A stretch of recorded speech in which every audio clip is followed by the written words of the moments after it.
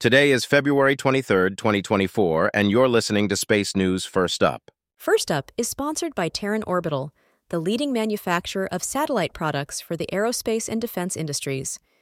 Terran Orbital provides end-to-end satellite solutions to meet the needs of the most demanding military, civil, and commercial customers. Learn more at terranorbital.com. Here are today's top headlines in space. Intuitive Machines became the first company to land a spacecraft on the moon, but there are few other details about the status of the mission.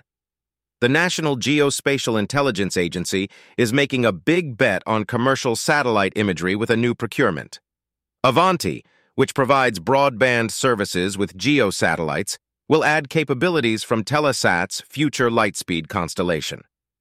Commercial space station developer VAST plans to bid on future NASA private astronaut mission opportunities to the International Space Station. China launched a classified satellite to geostationary orbit Friday morning. First Up is produced by SpaceNews, the industry standard for professional space journalism.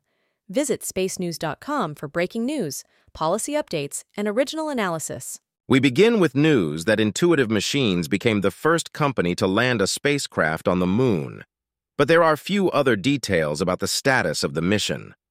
The Nova C lander touched down in the south polar regions of the moon at 6:23 p.m. Eastern Thursday, although it took about 15 minutes for the company to confirm it was receiving signals from the spacecraft.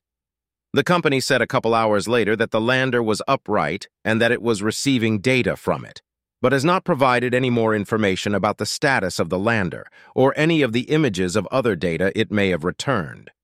The IM-1 mission is the first privately developed spacecraft to land on the moon after 3 failed attempts over the last 5 years, and is the first American spacecraft to soft land on the moon since Apollo 17 in 1972.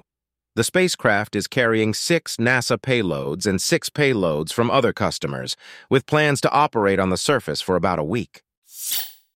The National Geospatial-Intelligence Agency, NGA, is making a big bet on commercial satellite imagery with a new procurement. The agency plans to spend up to $290 million on the LUNO program to leverage commercial satellite imagery and data analytics to enhance NGA's global monitoring capabilities. LUNO is expanding an earlier program called Economic Indicator Monitoring that NGA launched in 2021 with a $29 million budget over 5 years. LUNO is drawing widespread attention in the geospatial intelligence sector and a large number of bids because of its projected size. Avanti, which provides broadband services with geosatellites, will add capabilities from Telesat's future Lightspeed constellation. Under a strategic partnership announced Thursday, the companies will jointly develop ways to incorporate connectivity from the Telesat Lightspeed constellation for Avanti's enterprise and government customers. They will also explore using Avanti's existing ground infrastructure across Europe, the Middle East, and Africa to support and accelerate the LEO constellation's commercial deployment. Avanti currently offers services using 5 Ka-band satellites in GEO, while Telesat plans to start launching its 198-satellite Lightspeed constellation in 2026. Commercial space station developer VAST plans to bid on future NASA private astronaut mission opportunities to the International Space Station. VAST said this week at the FAA Commercial Space Transportation Conference that it expected to bid for the 5th and 6th private astronaut missions that NASA offers to the ISS, hoping to use the missions to gain experience ahead of its planned stations. Axiom Space has been selected by NASA for the first 4 such missions, 3 of which have flown with the 4th scheduled for this fall. VAST plans to launch its Haven 1 single-module station at the end of 2025 as a precursor for larger stations it will develop for potential use by NASA and other customers. China launched a classified satellite to geostationary orbit Friday morning. A Long March 5 lifted off from the Wenchang Satellite Launch Center at 6:30 a.m. Eastern and deployed the TJS-11 satellite. The satellite is described as being mainly used to carry out multi-band, high-speed satellite communication technology verification. TJS satellites are thought by observers to serve a range of purposes, including early warning and signals intelligence, and are part of growing Chinese capabilities in GEO that have raised concerns among U.S. Space Force officials. In other news, Spaceflight now reports that SpaceX launched a set of Starlink satellites from California Thursday night. The Falcon 9 lifted off at 11:11 p.m. Eastern and deployed 22 Starlink satellites into orbit. The booster used for the launch made its 19th flight, tying a company record. Those missions have included ISS commercial crew and cargo flights, commercial satellites, and several Starlink missions.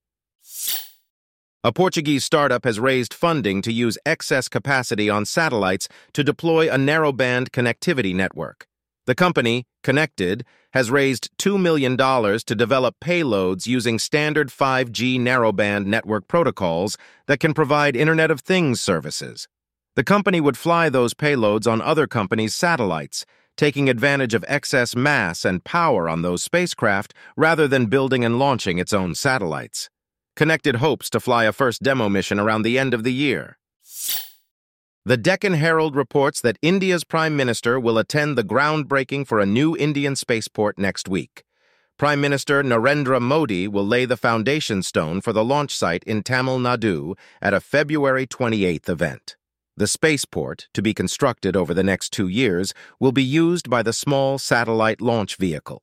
Unlike the current Indian spaceport at Sriharikota, the new site will allow launches directly to the south, enhancing the performance of the rocket to polar orbits.